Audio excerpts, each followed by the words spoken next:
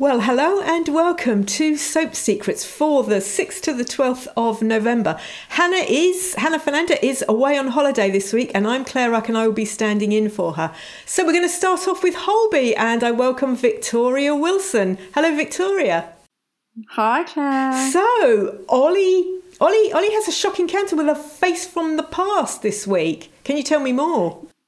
Yes. Well, it seems this week is a week of sort of shock revelations, if you like, at Holby. And as you rightly suggest, let's start with Oliver. So we're obviously delighted when Oliver sort of returned to grace the wards of Holby a few weeks back, but it became quite clear quite quickly that he's like a shadow of his former self after obviously he's suffering his brain injury from being shot in the head all those years ago. And then last week it emerged that Ollie and Hanson's mate Russ were hiding something. So this week Ollie gets something of a blast from the past, shall we say, in the shape of hotshot new locum Maisie. People, obviously, viewers will think nothing of it at first, but it soon becomes clear that there's definitely bad blood between the pair. Oliver's shocked to see Maisie, and Maisie's not exactly pleased to see him. It seems that wherever their history, it's kind of bad enough for Maisie to call the police on Oliver.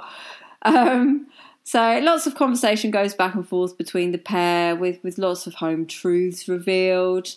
We won't give away too much, but just to say that it seems that with his head injury sort of causing blackouts, there's a question mark over whether the sort of otherwise affable Ollie that we've sort of come to know and love is now a danger to himself and others. So I have to say, did you just say blackouts?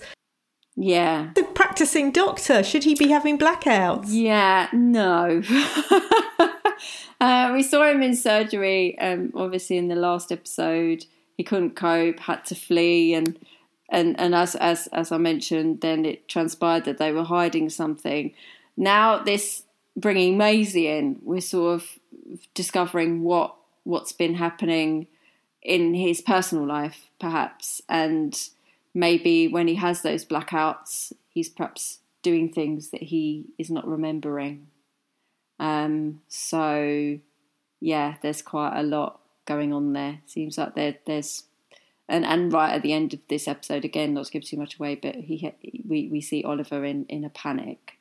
So you're sort of wondering, oh, okay, what has he done? But you know, as I said, we are sort of starting to piece together sort of what Ollie's been doing while he's been away, and I suppose while it's obvious that there are major changes to his character, we kind of really hope that he hasn't changed too much. You know, we do really love him the way he is, but I suppose, as is always the case with Holby, we're certain that there is more to be revealed.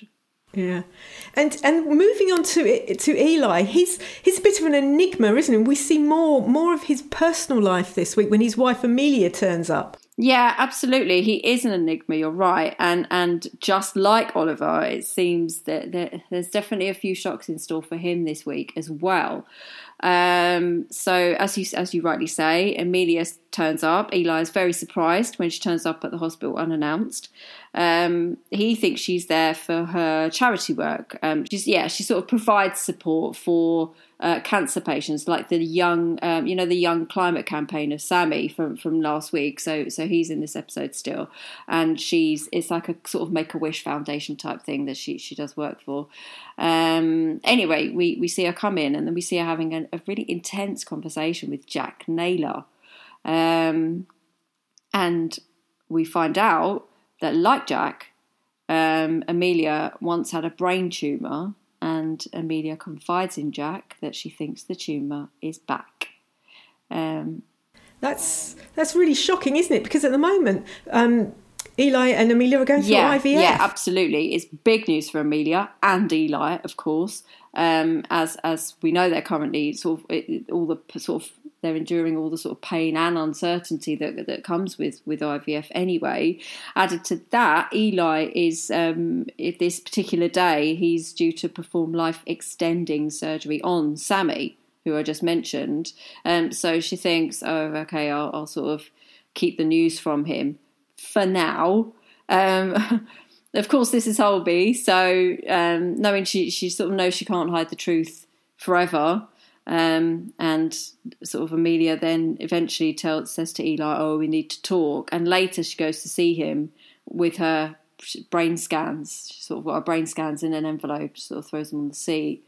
But as soon as Eli sort of rocks up, spots the envelope, he assumes it contains the results of their latest round of IVF. And he sort of enthusiastically rips open the envelope. Ouch. Oh, no. Yeah. In terms of where the story goes, again, we won't say too much, but it seems most evident that all of sort of Eli's and Amelia's troubles will collide, and they will be left with some tough choices to make. That's going to run and run, isn't it? That storyline. Yeah. I think we're sort of really getting the feel of why Eli has come to Holby now. It's a shame, really, because like Holby's going to end in like February time, and there doesn't seem to be enough time for all these great storylines.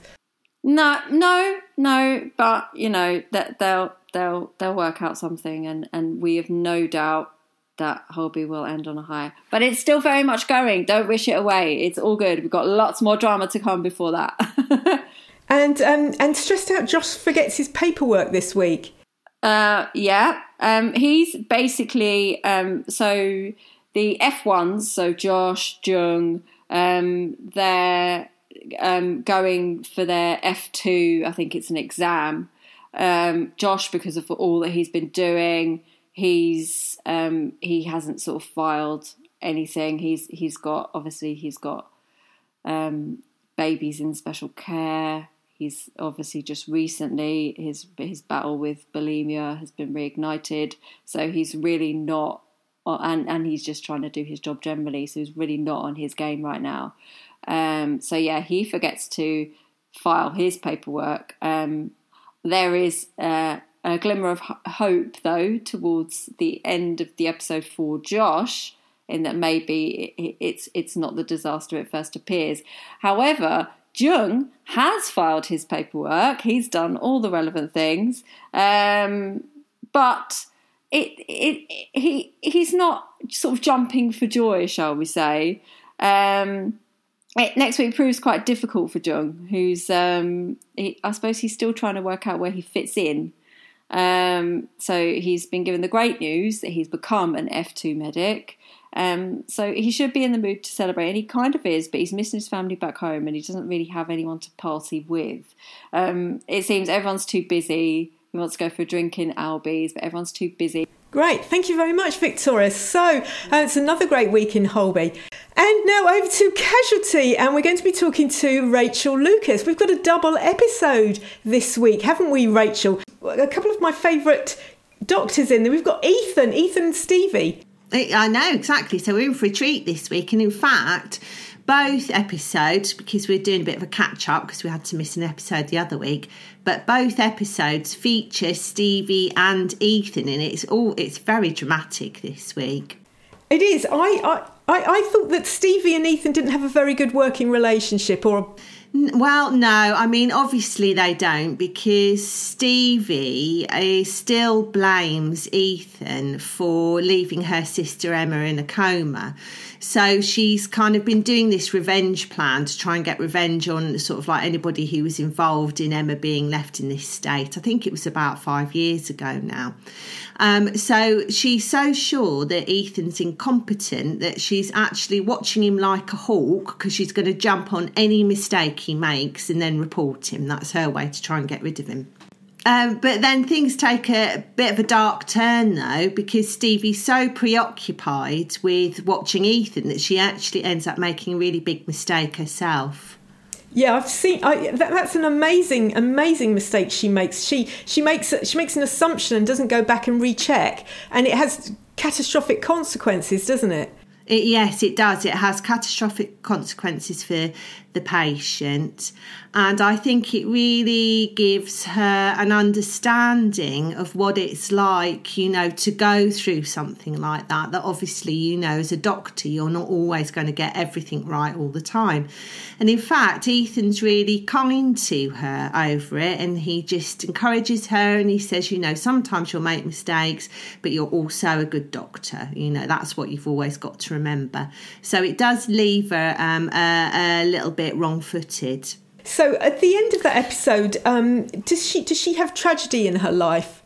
Well, this is the thing. So I think she's warming towards Ethan. She thinks things, you know, we think maybe sort of like they'll put their relationship kind of on more of an even keel, but actually then something really tragic happens because she misses a message from her sister's care home saying that her sister Emma is in a really bad state and she's very near the end. And then by the time she gets there to see her, it's too late, and that's her sister's died.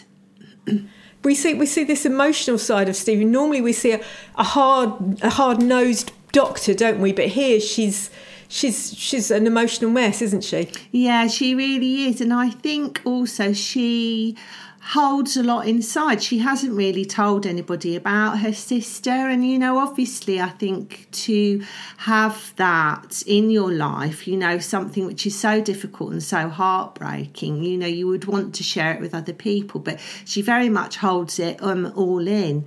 And so, in fact, when we turn up for our second episode, then what's happened is she's internalised all her grief yet again in anger, which is what she's been doing before.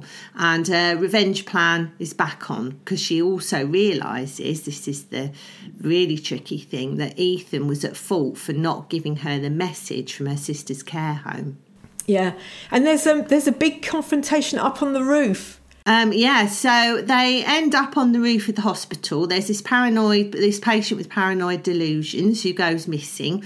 So they all end up on the roof of the hospital. I do feel that the staff of Holby City General end up on the roof quite a lot, which I'm not sure is a good thing generally, is it? It's a flat roof. I'm not sure you meant to walk on flat roofs. It's a flat roof, yeah. It's exactly. It's not going to be good going up there. I think they're trying to find the patient. But anyway, she's actually, at this point, Stevie then, she's there with Ethan on her own. She's contemplating finishing Ethan off. But then actually she chickens out, and instead she just blurts out then and tells him exactly why she hates him and what he's done, you know, and how he's ruined her life. So Ethan's a bit stunned, but he obviously tries to calm her down a little bit, and then because he admits to her about his Huntington's because she's seen him whispering with Dylan, so she thinks they're just trying to sort of cover each other's backs, but of course this is because Dylan knows about his Huntington's and is trying to support him. And then something shocking happens. Well, of course, because we're on the roof of the hospital, so we know this is going to happen. So, of course, this patient with the paranoid delusions ends up turning up, and then he lunges at Ethan with a sharp object. It's really shocking, and poor Ethan's life is actually left in the balance. We just leave him there, and we're unsure. We have to wait till next week to find out whether they can save him. Exactly, and also I suppose we've still got that little doubt whether Stevie is actually going to let him die after all. So is she going to save him? Is she going to help him? So, yeah. Well, I hope they save Ethan because everybody loves Ethan, don't they? Well, I mean, the thing is, Casualty aren't shy about killing off big characters. They killed off Lev and Phoenicia, so it could look bad for Ethan, couldn't it? Yeah, that's true. Oh, well, I hope not. I'm going to keep my fingers crossed. What's going on with Rash? He's got himself into such a tiz and so messed up with Hafsa's drug gang. Oh, I know. Well, I think it's just because he's just trying to be kind and help people out. But I really don't think he should have got mixed up in treating stabbed gang members from his own house, which is what he's been doing, hasn't he? And of course, he was kind of conned into it because Hafsa at first she's the sister of his, an old friend of his. So she's kind of groomed him a bit, hasn't she, to help her and the gang out. Yeah, I know. And this week they're trying to blackmail him into stealing prescription drugs. Well, they do, because he's got himself in a stupid situation by treating kids that have been stabbed, guys that have been stabbed sort of when he shouldn't have done, and not told anybody, not told the police. So, of course, now they've got something on him.